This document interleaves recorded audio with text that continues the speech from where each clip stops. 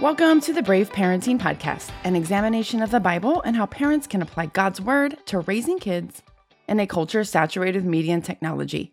We look at everyday issues from a biblical worldview so you can trust the sufficiency of Scripture and apply its truth to your life as you raise and disciple your kids. Hey, brave parents! We are back tackling another everyday issue from a biblical worldview, and today that is the first smartphone.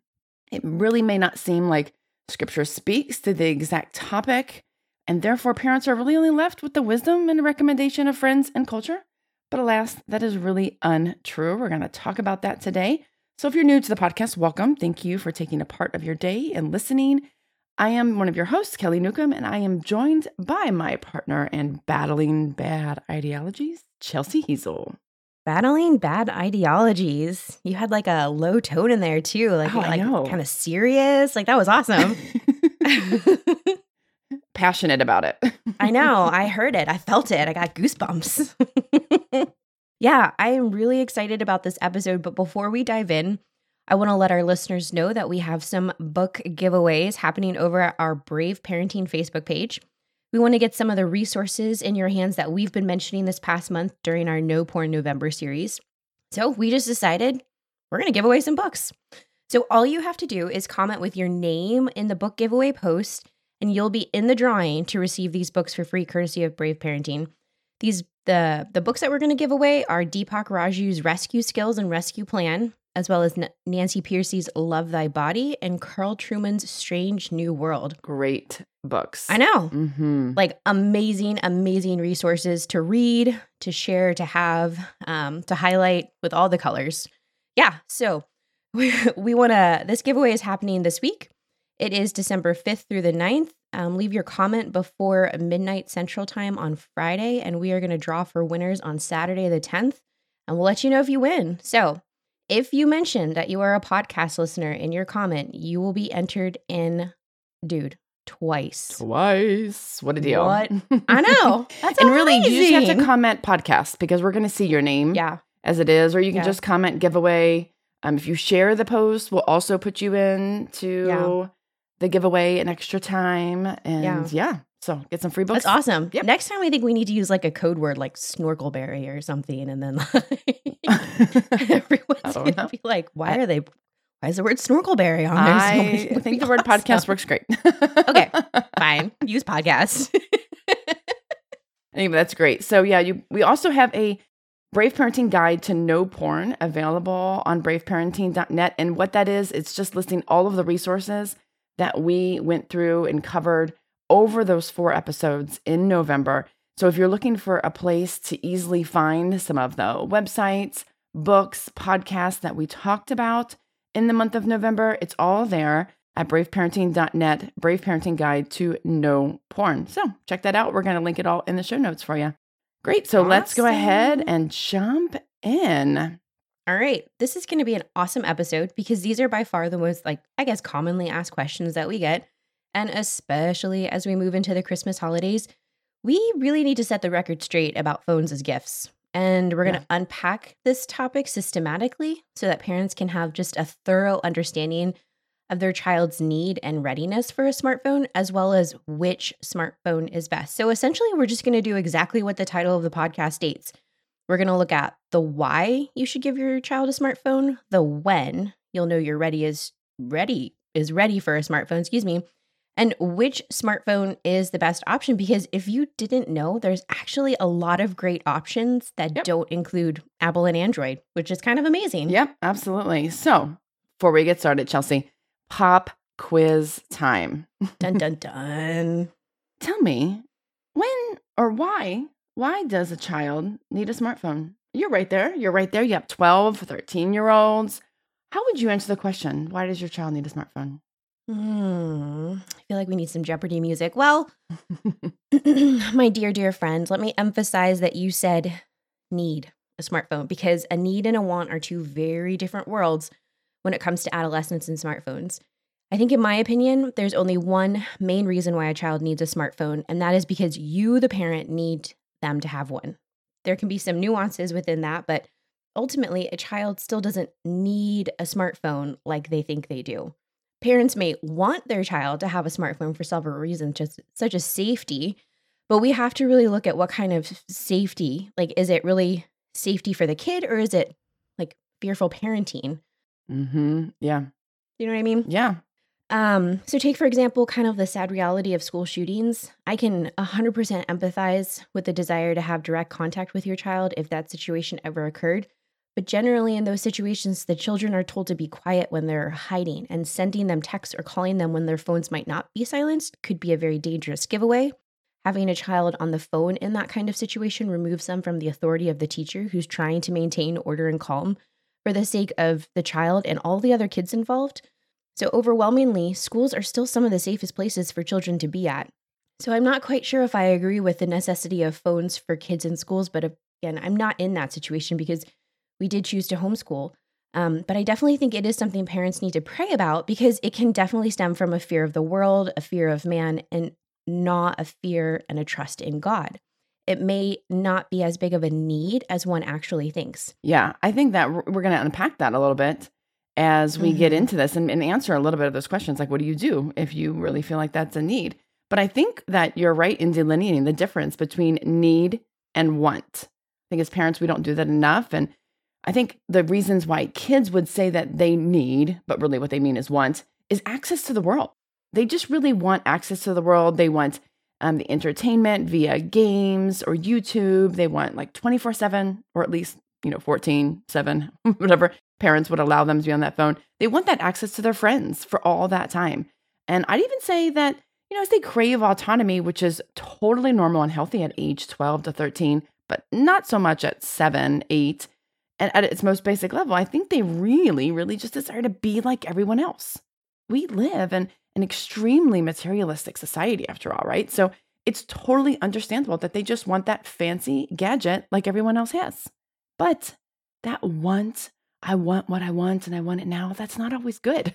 In case you were curious, there are some things that we want that are not good for us. If you need reminding of that, go back to those No Porn November episodes. Sometimes what we want is not always best for us. So more than just identifying and differentiating between needs and wants of the child, I think it's important that we talk about the difference between needing a smartphone and just using a smartphone, because sometimes there's just a need for a child to use the smartphone. And once you, the parent, have identified the need for the child to use a smartphone, you can then determine whether or not they're ready for their smartphone. So we've boiled it down to this, some reasons why they might need a smartphone. You, the parent, need to get a hold of them. Maybe they're on a traveling extracurricular team and you're not always there with them. Maybe they're babysitting or they have their first job. For instance, my oldest daughter got a job refereeing soccer games this fall. So we turned an old iPhone on that we had lying around. It's called the house phone, not her phone, which she takes to her games. And we can get a hold of her. We can track her if we need to. Another example is safety. Examples of this might include if they have to get off the school bus and they walk like 2 blocks to an empty house or something like that. Or if they're using public transportation. I don't live in a city where kids have to use public transportation, but you might. You, the listener, your kid might be using public transportation. Another example could be health and well-being. Maybe your child has a medical condition where the phone is actually more of a resource and a tool for that medical condition. Like if your child has diabetes and you need constant blood sugar monitoring and it can alert your phone when something goes wrong or whatnot, and they need to get a hold of you or call for help. And number 4, which unfortunately is probably the most overlooked category, demonstrated responsibility and readiness. This is where we know as the parent that the child is ready for a smartphone. And this is what we're going to start hashing out now. Yeah. So just to clarify, those are scenarios which warrant the use of a smartphone. When you need to get a hold of them for safety, for well-being, that doesn't necessarily mean that phone is going to be on them, in their hand, in their pocket, all the livelong day, right? You know what I mean here as a parent, because you've seen it. The differentiation is huge when you really look at it. So I think a lot of parents have the best intentions. And they begin with just smartphone use, like you're doing with your daughter. She gets to use it when the soccer game, but kids are kids and they kind of take it extra. They forget to give it back and you get busy as a parent and all of a sudden it just slides into this phone is being used more and more and more and more. And before you know it, it's just their phone and it's in their hands. And that wasn't what you really intended. So entering into this season where your kid is using a smartphone is really important that you sort of evaluate what your smartphone boundaries are so that you can maintain these. So while there may be times for a child to use the smartphone, let's actually look at when your child is ready for their own smartphone. Because it's easy to say, okay, I do need my child to use the phone at this juncture. But it's harder to decide when we think they're actually ready to kind of own it or co-own it with you, the parent. That means they're going to carry it on, themselves. They can maybe put their own phone case on it. They can, modify where the apps are, what they look like, and use all those silly widget stuff, the stuff that parents don't have time to care about, but kids really do. Customizing, those features. Essentially, it is their phone owned by you. So this is a huge stepping stone for maturity in life. And this is where a lot of parents really need some help, I think, in distinguishing when their child is ready. So Chelsea, let's take a look at this. Hash this out for us. What are we looking for with demonstrated responsibility and readiness? Well, Kelly, this is a lot of what you detail in your book, Managing Media, Creating Character. True. And one of the things that we're looking for is character and virtue. It's looking at the character virtues of patience, respect, kindness, honesty, self-control, modesty, humility, and self-worth. You're looking, essentially, you, the parent, are looking for the fruit of the discipleship that you've been pouring into your kids for years. So let's take a look at patience, for example. Can your child accept delayed gratification? Or is it just the end of them when they don't get what they want? Are they quick to get angry and lash out at siblings, friends, or even you when they don't get what they want? Can they plan and prepare for the future knowing that some things in life are worth waiting for? Because I don't know if you know this, but smartphones will 100% amplify all of these potentially concerning impatience habits. And they will, you'll be stuck in situations where they want an app and they're not going to want to wait until dad gets home, much less wait until they're 16. But you need them to know how to respond and to ask, and you need them to be able to expect to wait for the privilege and to exude that patience while they wait. This is so important. Now, so important because we are living in such an impatient generation. Yeah. So this is a huge one. I'm so glad you brought this up. Yeah, because we all have that Amazon Prime mentality. We want what we want, and we don't want to wait for it. And we're so used. There's so many things that we don't have to wait for anymore. No, yeah, it's true. It's true. So if you're sitting there thinking, and you're kind of went through that mental checklist of your kids' character qualities, and you're like, yeah, my child's not very patient. So now's the opportunity to express that to your child. Express to them the character that you wish to see in them, and to show, and the character that you wish for them to show in order to prove that they're ready. Give them very defined examples of way they can practice patience and to wait for the privilege of certain things in order to show that the phone's not going to be a constant battle. Practically, I believe as a parent, this just means saying no more often. And sometimes just because and for no real reason. Teaching them the concept of no, not right now, without any reason is actually incredibly practical and helpful, because not every job promotion they go up for is going to be yes. Not every ministry opportunity they want to jump into is going to be yes, because actually sometimes God says no to us. Right. We don't sometimes have a reason for why we get that no. I encourage you all to say no more often, to deal with the tantrums, to deal with the fallout, to teach them through discipline and discipleship of those tantrums. And I really think we're going to be preparing our kids for a much better future. They're going to be much more well-rounded in order to handle those very real life, no, not yet situations. Yeah, I think that, the reality is when it comes to media and technology, it is always a no, not yet. There will be a time when, yes, you own a smartphone. There will not be any parental controls on that. Now, whether that's 18, whether that's 6, whatever that time frame is, it will come. It will come. But that does not have to come at 9. It does not have to come at 13. Their brains cannot handle it. I mean, that is a whole other tangent. But saying no, not yet when it comes to media and technology, I'm sorry that you can't play Grand Theft Auto. Not yet. When you're an adult, you can play all the Grand Theft Auto you want, right? That's a terrible game for children.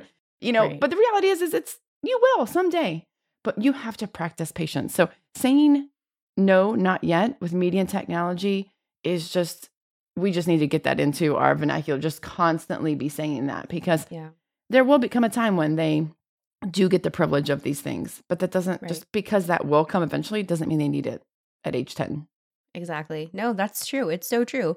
And it's just incredibly practical because that's the way the world is once they leave your house. Not everyone's going to say yes to them all the time. Yep. So some other character traits we can look at is respect. Do they respect technology? Do they get mad and throw the remote or the game controller? Or do the they phone. respect or the Oh my gosh. Okay, so I'm just going to say it right now in case I don't think it's in my notes to say later. Do not buy your child a brand new phone. They cannot possibly understand and respect the fact that an iPhone 14 costs $1,200 or whatever it costs. I have no idea. They have no concept of that money. They've not worked enough to save that money. $1,200 or whatever it costs is not in their wheelhouse to comprehend and then respect the fact that I need to take care of this device. It always breaks, always. It cracks into something. I've never broken a phone ever in my life, but yet every single one of my children have broken their phones. So there you go. Right. It's true. You're right. They have no concept of how much it costs. And they really don't, they don't care about stewardship yet. And that's something you have to build into them. Looking at respect still, do they respect time limits and boundaries that you've established for other modes of screen time? What about self-controlled? This is a big one. Does your child practice restraint in areas of their life? In other areas of their life, do they overindulge in sweets or in any other gratifying affections? Do they sneak around taking what is off limits, such as like extra screen time, food, siblings, possessions? Self-control is a big one. It's a huge one. And it is taught. I think we forget that self-control is taught. Through parenting. It's not something we naturally have. Our flesh is not a naturally self-controlled. I mean, we just don't have that. So that is something that parents really, it's technology is a great way to teach self-control. Absolutely. It kind of means like, hey, you have an hour of screen time. So here's what self-control looks like. It means that when your hour is up, you take the iPad or you take your Xbox, you turn it off, you put it away, and you go on and you do something else. That's what self-control looks like. It doesn't mean like 5 more minutes because mom's not looking. When you explain that to the child, this is what self-control looks like. This is what I'm looking for you to demonstrate so that I know you're ready for more privileges when it comes to media and technology. So self-control is such a great character trait you can build with technology. Okay, so that's character readiness. Another sign of readiness for a child to have their own smartphone is open communication, which still ties into character. This really narrows down on the character virtues of honesty and humility. So, for example, can your child admit, repent, and correct course when they have either done wrong or they get caught doing wrong? Mm-hmm. I took a slow pause there because I was like thinking about myself. You know what I mean? It's like when you're like thinking about these things, like how well are you an example of them to your children? We all struggle with this, but kids even more so because they're kids. They're in training for all of this. However, if your child is not the best at humility and honesty, and let's be honest, this is a lot of our children, they need a little bit more time to mature and to work on this skill before they're given a smartphone. And that's okay.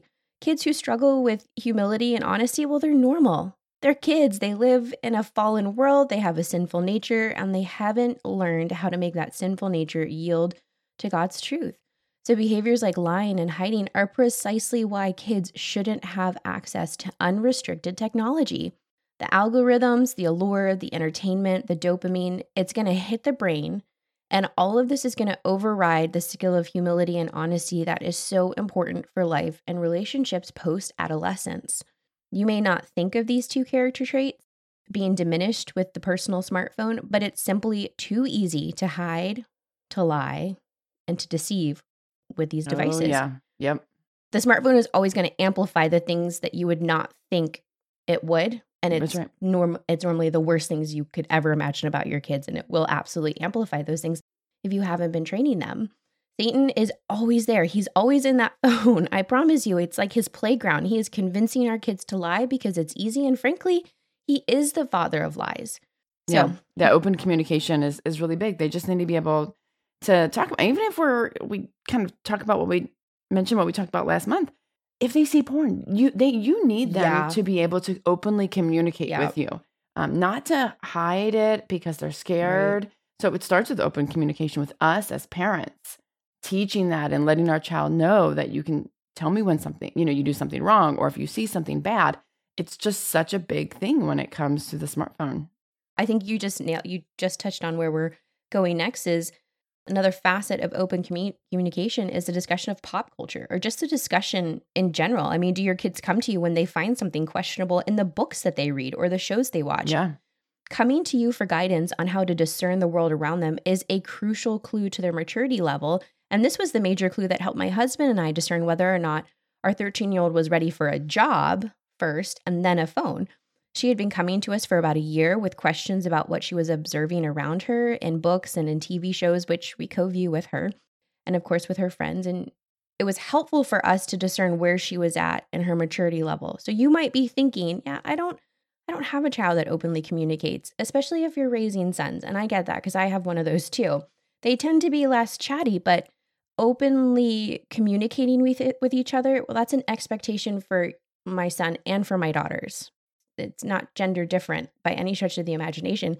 Both parties need to be willing to sit down and have hard conversations or open conversations with us. Yeah. So you said I have one of those. I have 4 of those. I have 4 of those. And my some of my boys were adopted at older ages. I mean, like 7, 10, and 11. And so I didn't even have that relationship built that way. And so I really had to fight for this communication with my sons. And of course, it always happens at like midnight. That's when they want to talk. If you're not at the teenage years yet and you don't realize, like, here we are, midnight, I'm like dead tired. And when do your boys want to talk? That's the time. But, you have to fight for that and stay awake. Listen to your boys and talk to them whenever they are available. Don't ever miss that opportunity because you think you have something better to do, because that's when it happens. It's late at night. So, all right. So yeah, open communication, solid road marker to know whether or not your child is ready for their own smartphone. I'm going to also add a couple things. And I think that one other one is the willingness to be monitored. The idea of being monitored should not come as a shock for a child who's asking for a smartphone. But alas, kids who are seeking and recognizing their need for individuation and autonomy, they will try and convince you that monitoring them is stalking and untrusting, and it's going to ruin the relationship, and you're not giving me privacy.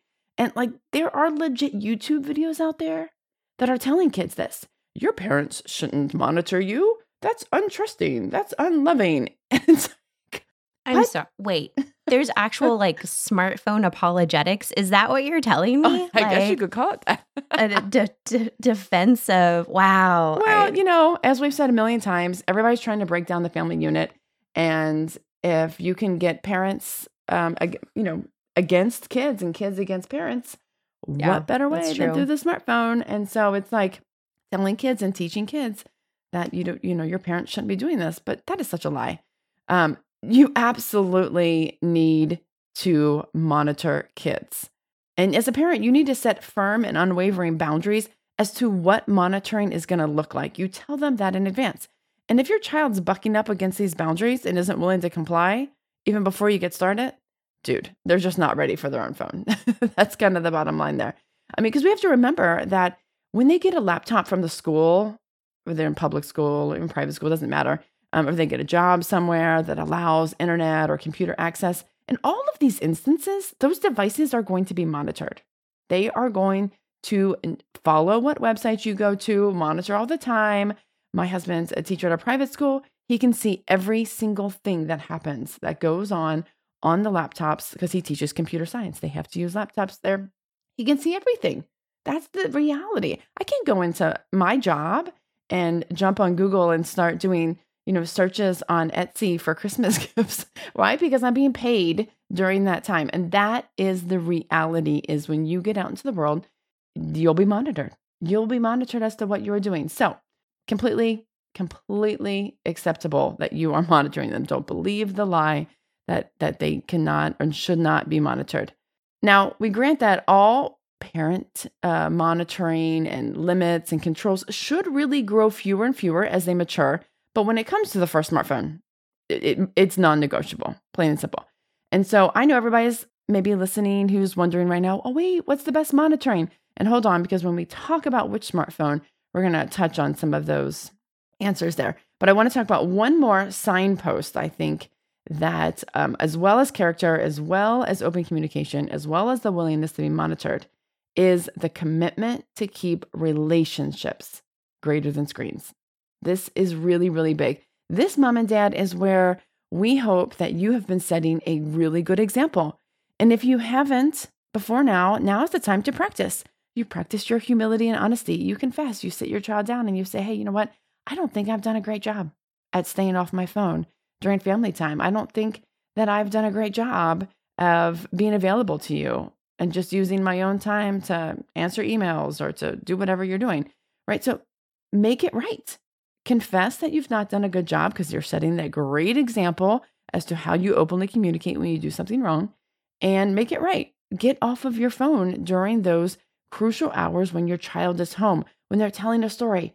Don't just put the phone, don't look them in the eye, but put the actual phone down. Show your child that phone is not going to be a distraction, and give your attention to the child. This is so critical for the young generation. I mean, so much of their lives are going to forever be connected to a screen in some way, whether for school, whether for friendships.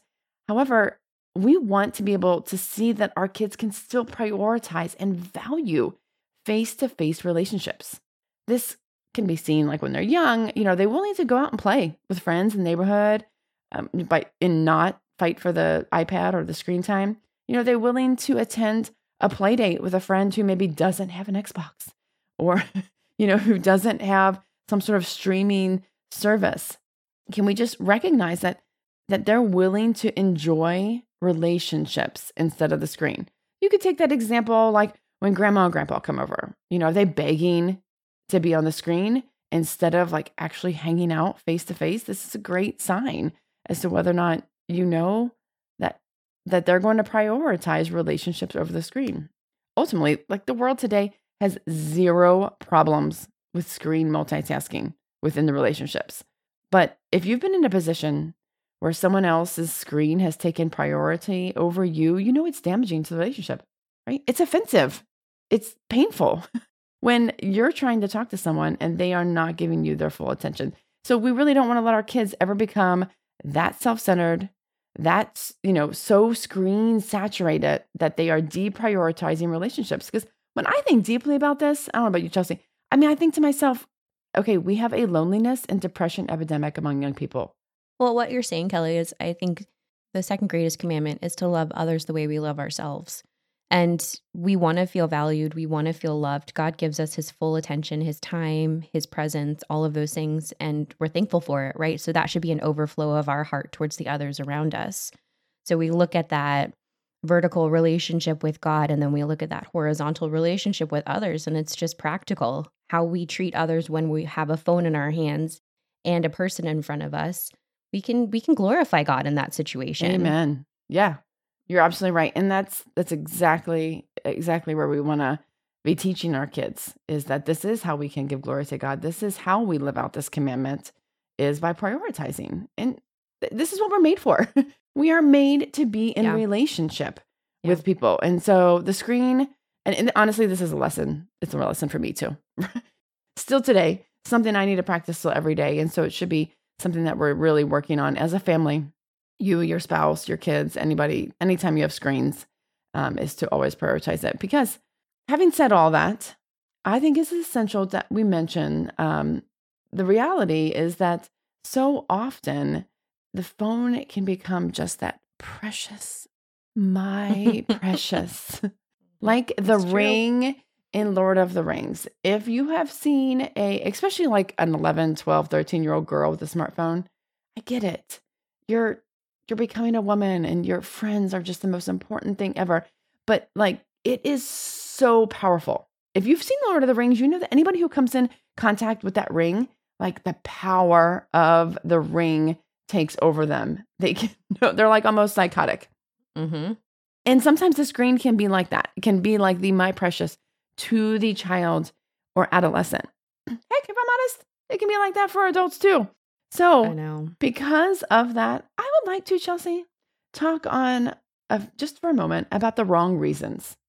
We've talked, the wrong reasons why to give a child a smartphone, because we've touched on all these great reasons. So, and you're probably like, yes, absolutely. Yes, I agree. Everything with what you're saying. These are great things. But we all have the flesh. We all have fearful parenting inside of us that fears our children and not liking us, that fears the world judging us instead of fearing God. And so I have 6. I have 6 wrong reasons that I would like to touch on real quick, just in case you fall into one of these categories. I just want to set the record straight. Okay, number 1, your children won't stop begging you. Right? Can I have it now? Can I have it now? What about now? Let's just all commit that we're not going to cave ever to anything because our kids won't stop begging. That is the absolute worst lesson to teach a child. Okay, Yeah, everyone raise your right hand and repeat after me. I will not cave to a smartphone because my child begs me. Number 2, to fit in with their friends. Dude, this is like another terrible reason to cave. What did our parents tell us when we were young? If all your friends were jumping off a bridge, would you do it too? Amen. I don't know. I hear my dad's voice. A short bridge? Like, is it like I hear my dad's voice right now. I mean, the easiest fix for this is to ask your child's friends' parents to join you in waiting. Someone has to start this trend, and chances are others are also willing to hold out with you. The reality is even if you do that, there's always that one person. There's always that one parent who wants to be the first, who sort of wants the clout of saying, "Oh, my child already has a smartphone." You know, they want that recognition. It's true. Don't be that parent, right? Yeah. Just really, if you have a group of kiddos, maybe they're all playing baseball together and you're all friends and you are together like, half the week, join together. You know what? We don't need our kids. Our kids don't need that. We're all going to commit. We're not going to do this summer. And just, I'll do that. Just be that person who starts that conversation, because I absolutely know that there are parents who are willing to do that. So fit in the opposite way, right? Be the group that doesn't get the smartphone. Number 3, the third wrong reason to buy your kid a smartphone or to give them their own smartphone. Are you ready for this? I'm ready. Bring it. To make them happy. Because my kid just really wants one. And I know that they're just going to be so happy if I give them one. And I'm just going to be honest. That is not you wanting your child to be happy because they have a smartphone. You want them to love you. You want them to be happy with you. Oh, my mom and dad are so great. They gave me a smartphone, and I'm only 7. Whatever. And that is so short-lived. That like joy and happiness that they get because you gave them one. Well, as soon as you say no to an app or no, I'm taking it away, well, then they're going to hate you for it. That's just the reality of what it is. It's true. It's such a temporary happiness. Yes, I realize that communicating with your friends, watching movies or doing whatever you're going to do on that smartphone can bring you temporary happiness. But that is not our role as a parent. Our role is not to make them happy. Well, and I think you just you pulled back the truth on it. It makes us feel good when we give it to them. This is going to sound like a stupid example, but we have a cat that one of my kids loves to pick up all the time, but he hates it. And I'm like, are you loving him well by doing what he actually hates, or are you being selfish by doing what you love to do? Yeah. And that's what it is. Like, it's selfish of us to give our kids these phones when they are not ready for them.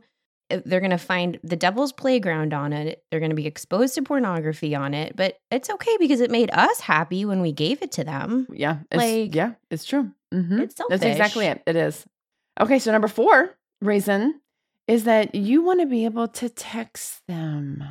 Yeah. So here's the deal. I've heard these parents. I just miss them so much when they're at school and I want to text them how much I love them and that I miss them. Y'all, talk to Chelsea. Just homeschool them. I can get you hooked up, y'all. Like, we get a Brave Parenting homeschool page going on. I mean, there's nothing wrong with loving our children and missing them, but I'm just saying, for centuries and centuries, we have not talked to our kids while they're at school or whatever, and it is okay. You don't need, that is such a distraction for them. It's really crippling their autonomy. Just absolutely the wrong motive. Okay, number 5. They need to know how to be tech savvy. Let me tell you, if you and your family don't have smartphones and you live on, I don't know, a compound or something, I don't know, do those exist? I'm sure they probably do. And you give a 17-year-old a smartphone for the first time ever, they'll have it mastered in days. You know, they call it smart technology because it is smart, so you don't have to be. These phones are so intuitive. Tech savvy anymore today is not about knowing how to use a smartphone. I mean, am I right? Like an 18-month-old can navigate a smartphone. It's true. You don't have to be intelligent. I mean, tech savvy now, I would say, is like mining Bitcoin or selling NFTs or programming a server. I mean, there's all kinds of like really deep tech savviness, I would say, or computer literacy that you can have. And that's totally different, right? So this is the wrong reason. Our kids are naturally going to be tech savvy. They're growing up in the 21st century. Okay, number 6, the wrong reason that you should give your kids a smartphone is because the school says they need one. Y'all, if your school says that, y'all need to find an alternative education option because I can hook you up. My husband has taught in public school and he has taught now he teaches in private school, but they cannot say, I know a public school cannot say that a smartphone is a requirement, of course, because phones are expensive. Phone plans are expensive. You can't expect that from a family. There are immense accommodations built in to giving kids technology if the school or the teacher is going to require them to do something on the internet, whether they use a school computer, a school iPad, something. There is. But what happens, and this is why I have to bring up this point, is because teachers assume that every kid has a smartphone. And so if your child doesn't have a smartphone, then that is where that feeling of need comes from, because the teacher will say, middle school, definitely high school, but sometimes middle school too, I'm not going to give you 5 minutes to write down the assignments from the week. Just take out your phone and take a picture. So if your kid doesn't have the phone, then they're going to come home to you and say, well, I need one because the teacher said I had to take a picture. No, that is absolutely, that is not a need. Don't stand for that. If your kid needs to contact you, there are still landline phones at schools that they can call out with, right? Mm-hmm. Absolutely. Absolutely. I've even seen it that teachers have a QR code for kids to get the syllabus. Like, they scan that. Yeah. But they can also print it out. I mean, I know that we got everything printed out when we were kids. Why is that? Why can't we still do that? And as my husband will say, I mean, I have to print more. I have to do a little bit more legwork to not rely on technology, but he's committed to that. But some teachers, I'm just going to roll with it because this is how the world is. And that's fine. That's fine. However, the way the world isn't always great. The way the world isn't always right. I'm just like saying, like, it can be that way. That doesn't necessarily mean that you have to cave to it. Right. Do not conform, to the patterns of this world. Mm-hmm. That is right in Romans 12:2. Yeah. All right. Yeah, these are all great reasons. Actually, I kind of think they're just excuses. But these are all great reasons not to give in and cave to giving your child a smartphone too early. But honestly, it can all be really assessed through the acknowledgement that we just want our kids to fit in. Mm-hmm. We don't want them to be outcasts or to receive ridicule because they don't have a smartphone. And it's a painful place to be as a parent. We have a desire for our kids to fit in, and unfortunately, it's rooted in the fear of man, which means that we value the opinions of others more than the opinion of God, or we fear the opinions of others more than we fear the opinion of God. And as a homeschool parent, listen, y'all have been there, totally understand it. There have been 2 consistent experiences that I have had as a homeschool mom. First, almost all the time, my kids get interrogated when people find out that they're homeschoolers. Like, oh, you homeschool? Oh, sing me your ABCs. do you know what the capital is of this state? How old are you? What grade are I mean, it's like it is a legit academic interrogation when they find out my kids are in homeschool. And the other experience that I always have is people ask me how they're going to be socialized. Like, you homeschool? Well, how do they make friends? How do they socialize? How do they do this? How do they do that? And so what happened was when my kids were little, I ended up choosing a Latin curriculum, not because I wanted to or because they wanted to, but because every time someone found out that they were homeschooled and started quizzing them, I could say, oh, well, they could sing you the alphabet in Latin. Oh, they know all of their colors in Latin. Oh, sure. I can have them, tell you all the different declensions. Like, you know what I mean? Just because I was so fearful of that interrogation that I stepped up my, quote unquote homeschool game so that way I could put people in their place. But it was not out of a fear of God. It was out of a fear of man that I chose that curriculum, and none of us really enjoyed it. Like it wasn't something we actually enjoyed doing. And what I also think is funny is, the whole socialization questions. Y'all, I'm getting public school parents telling me that they're being pressured by other public school parents to give in to Snapchat because without it, they won't have a social life. Girl, come on. I wish the Snapchat pressure in lieu of social suicide was just not an issue. I wish so much that this was not a real problem. Most of all, I wish that parents went in cave. But when you said that about the socialization and kids and homeschool, we used to think that, like, especially as I was growing up in the 80s, 90s, like homeschool kids were like the weird kids. Now, granted, COVID changed a lot of that, and I think there's definitely a different perception. But you are absolutely right. If you go through a grocery store now and you look at kids, they are like on their screen. They're sitting in the cart. They're watching like a movie on the iPad while parents are shopping. Their kids on screens are more public or less publicly social than any homeschool kid I've ever seen. The screen is actually causing less of a socialization, less of an ability to communicate face to face with strangers or whatever. To hold a conversation. Yes. Yeah. Yes. I mean, no longer is the homeschool kid the unsocialized one. It's every kid who has an iPad and a smartphone of their own. I know. It's true. We're not the weird ones anymore. Yeah. Praise the Lord. Yeah. It's true. It's true.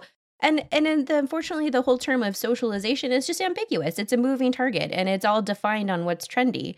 But unfortunately, what this all adds up to is it's just fearful parenting, y'all. It's sinful. Listen, I just confess to you that I've done it. I've repented of it. We're not choosing curriculum based on the fear of man anymore. And I really hope it never trips me up again. But hey, I am not 100%. I am still in a process of sanctification. So it absolutely could. But parents, trust me when I tell you that it's a breath of fresh air to finally fear God and not man and not your kids, where parenting is concerned. The fear of the Lord, it is the beginning of all wisdom and knowledge. That's Proverbs 1:7. So if you fear him, you're going to be just fine because his word and the call on your life to be a parent for the glory of God will be the filter which you sift every parenting decision through. Parenting is about pleasing God, not others or our kids. But lastly, we're called to be different. We're called to be holy. So if we truly look at raising our kids through a biblical worldview, then being different is okay. Being a little, unsocialized by the world standards, it's okay. Being a little weird, it's okay.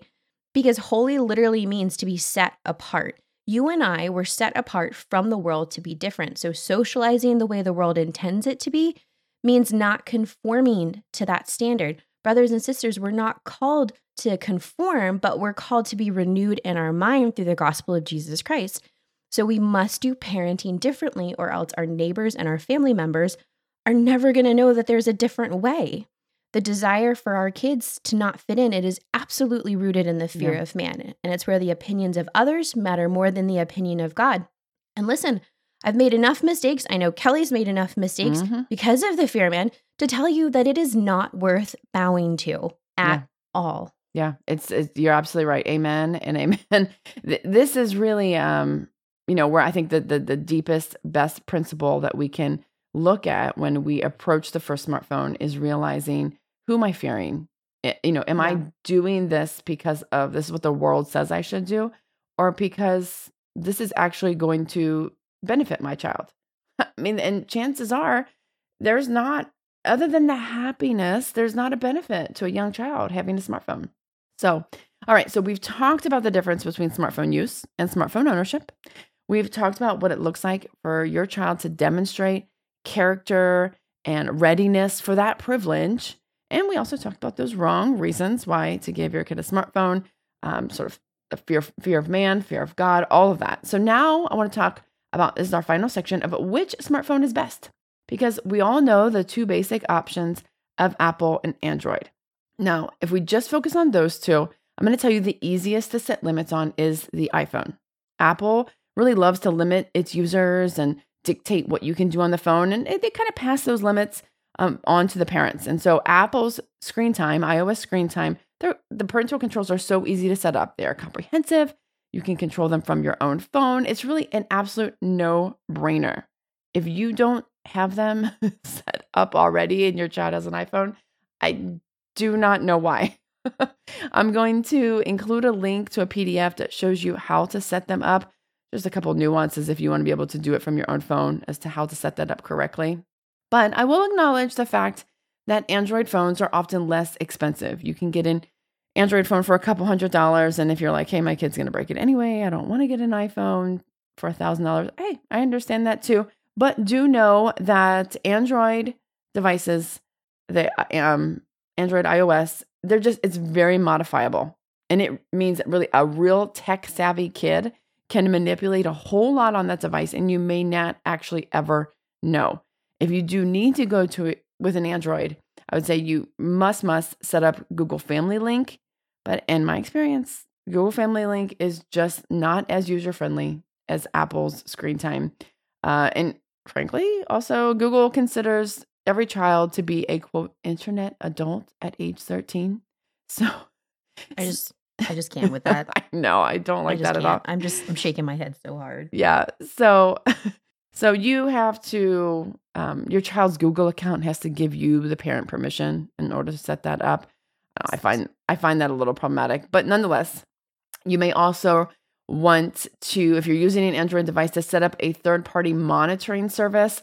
The easiest one, the one that we recommend, just because we have the most experience with it and it's pretty comprehensive and it also works on laptops as well, is MobiSip.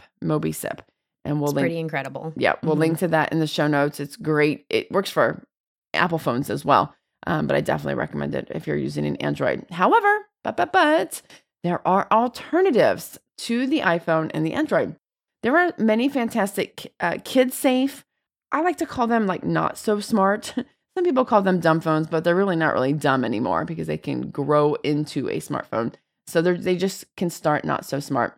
So I'm going to link a PDF that Brave Parenting has made to highlight the different phones here and each of their features. So make sure you check that out in the show notes. The fundamental basis of all of these is they're all Android-based, like mostly Samsung phones that you can get. So they're using the Android operating system, but they're they're modified immensely so that they are made friendly for kids. So all those modifications I said that an Android phone can do, these companies have already done so that they cannot be hacked around. And so that makes it really, really great. There are mainly 4 options. Gab and Gab Plus, I'm going to kind of put that as one, is one of the options. Pinwheel phone is another option. Troomi, that's TROOMI, and Bark. These are the ones that are out there. They have some similar features, and you can kind of see that in that PDF comparison chart. Essentially, the options that you have when you look at them is some of them go with their own carrier. So you may, like if you're with AT&T, you may have to pay Gab carrier as well for their service. So it kind of might give you 2 phone bills. So that may help you choose. I believe it's Pinwheel, lets you choose whichever carrier you go with. They all have a fee anywhere between $15 and $50 a month to use those features on that phone. But those features are really, really great. The Gab, the Pinwheel, the Troomi, and maybe I think even the Bark. The Bark is brand new. It just came out right at Thanksgiving. So I still need to add that to the PDF list. But all of them have like a curated app store that you can grow into. So essentially the phone starts with no apps, no internet at all. But then as your child gets older, so if you maybe you are starting it at age 9 or 10 because they're super involved in theater and you're dropping them off and you have to leave them and you want to be able to contact them, or you're dropping them off the soccer fields and you need to be able to track them. These are all great reasons why they should start using the phone. But you're like, you know what, as they get older and they have a need, say, for a banking app, they're going to have a bank account at age 13 and they need to be able to monitor that. And that's a great way to grow financial responsibility. Well, so if you only had, like, say, a flip phone, you're not going to be able to add those sort of apps. And these phones, you can all add these apps, and they also have different music options. But just check it out because they're all really great kid-safe phones. And of all those options, there is still even another point that I would like to make, another option out there, and that is the smartwatch, the kid-safe smartwatch. Gabb offers a smartwatch that I think is so fantastic. If I had younger kids, which I don't have a need for that now, but this is really a great option, especially if you want to track them. So the Gabb watch has GPS tracking and unlimited talk and voice preset text. So of course, so what does that mean? Well, it means they're like talking into their watch, but you can call them.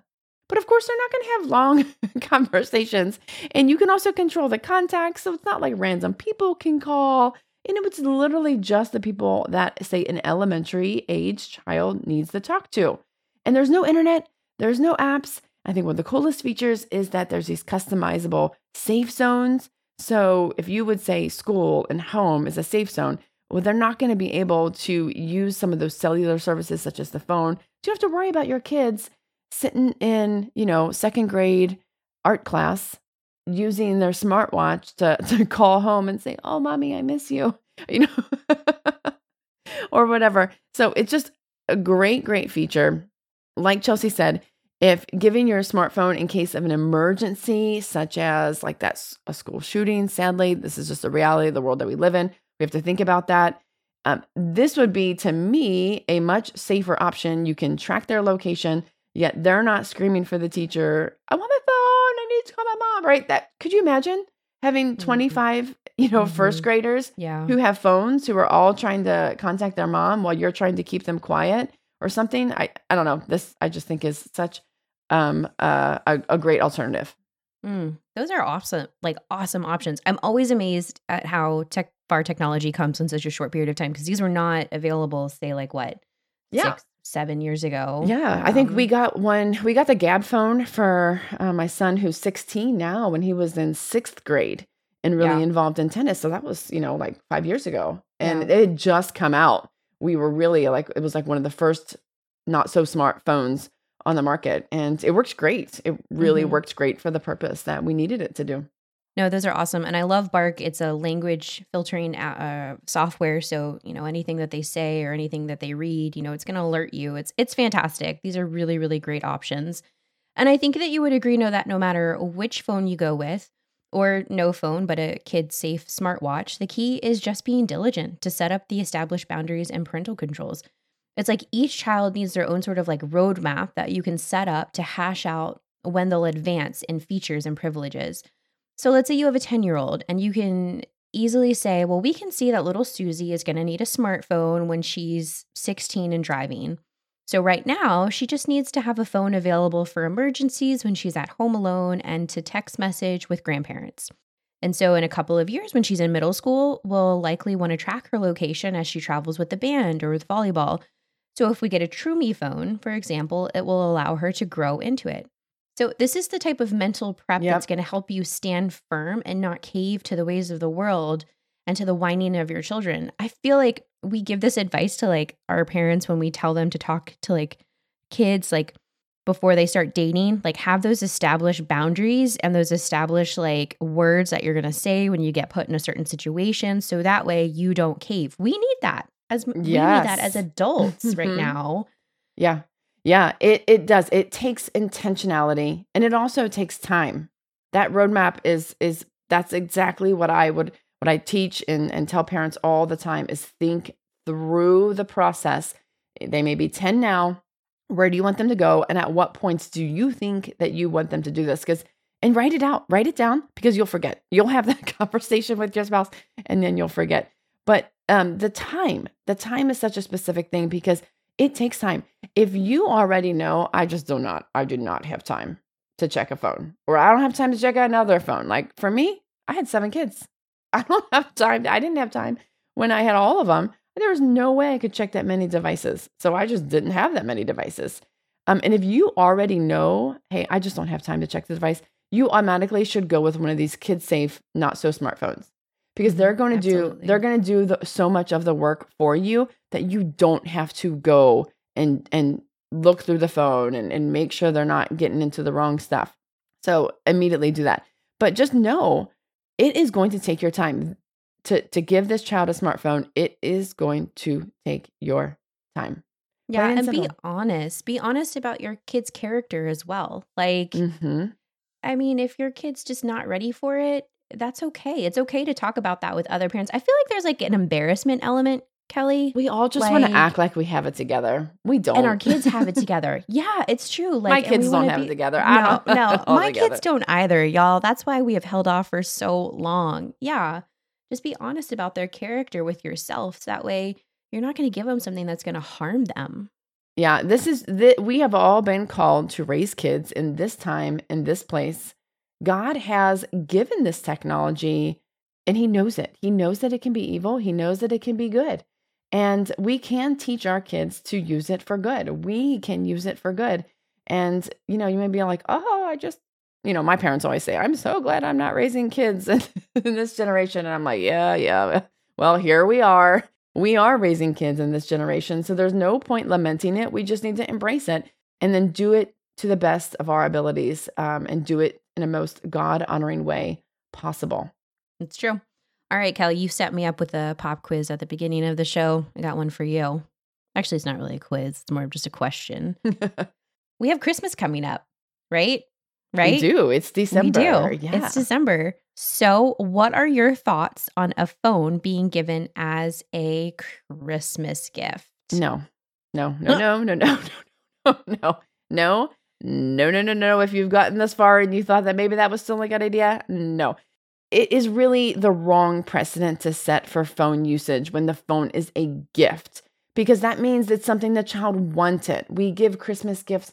We give things that we think that someone wants, but a phone should be something that they need, right? You are giving it to them because there is a need for it. And more than that, the phone is yours, Mom and Dad. You are paying for it. You can take that phone whenever you want. You're the one who's putting the limits and the controls on that. And so you don't want it to be like, no, you gave this to me as a Christmas gift. You can't take it away. So no, I know it's an easy win. Yeah. A phone is an easy win, but no, do not give, Chelsea, do not give the phone as a Christmas gift.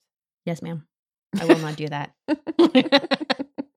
All right, y'all. So we have talked about the why a child needs a smartphone. We have talked about when your child is ready and which smartphone is best. Check out the links to the PDFs again about those kid-safe smartphones. If you have specific questions about what we've talked about how would I handle this situation with the first smartphone, please reach out to us. Chances are we have already either answered the question or other people have that question and we can answer it here on the podcast and help everybody. So, or we've failed miserably in that same situation and we've learned from our mistakes. Amen. It's so true. So y'all share this podcast with your people. Help everyone else kind of get on the same page. Really, I think that we can, Chelsea, I think you agree, reset the standard for childhood smartphone use, one family at a time, following these guidelines. I don't necessarily think we have it all together, but I think this is a great place to start. All right, y'all. Until next time, go and be brave.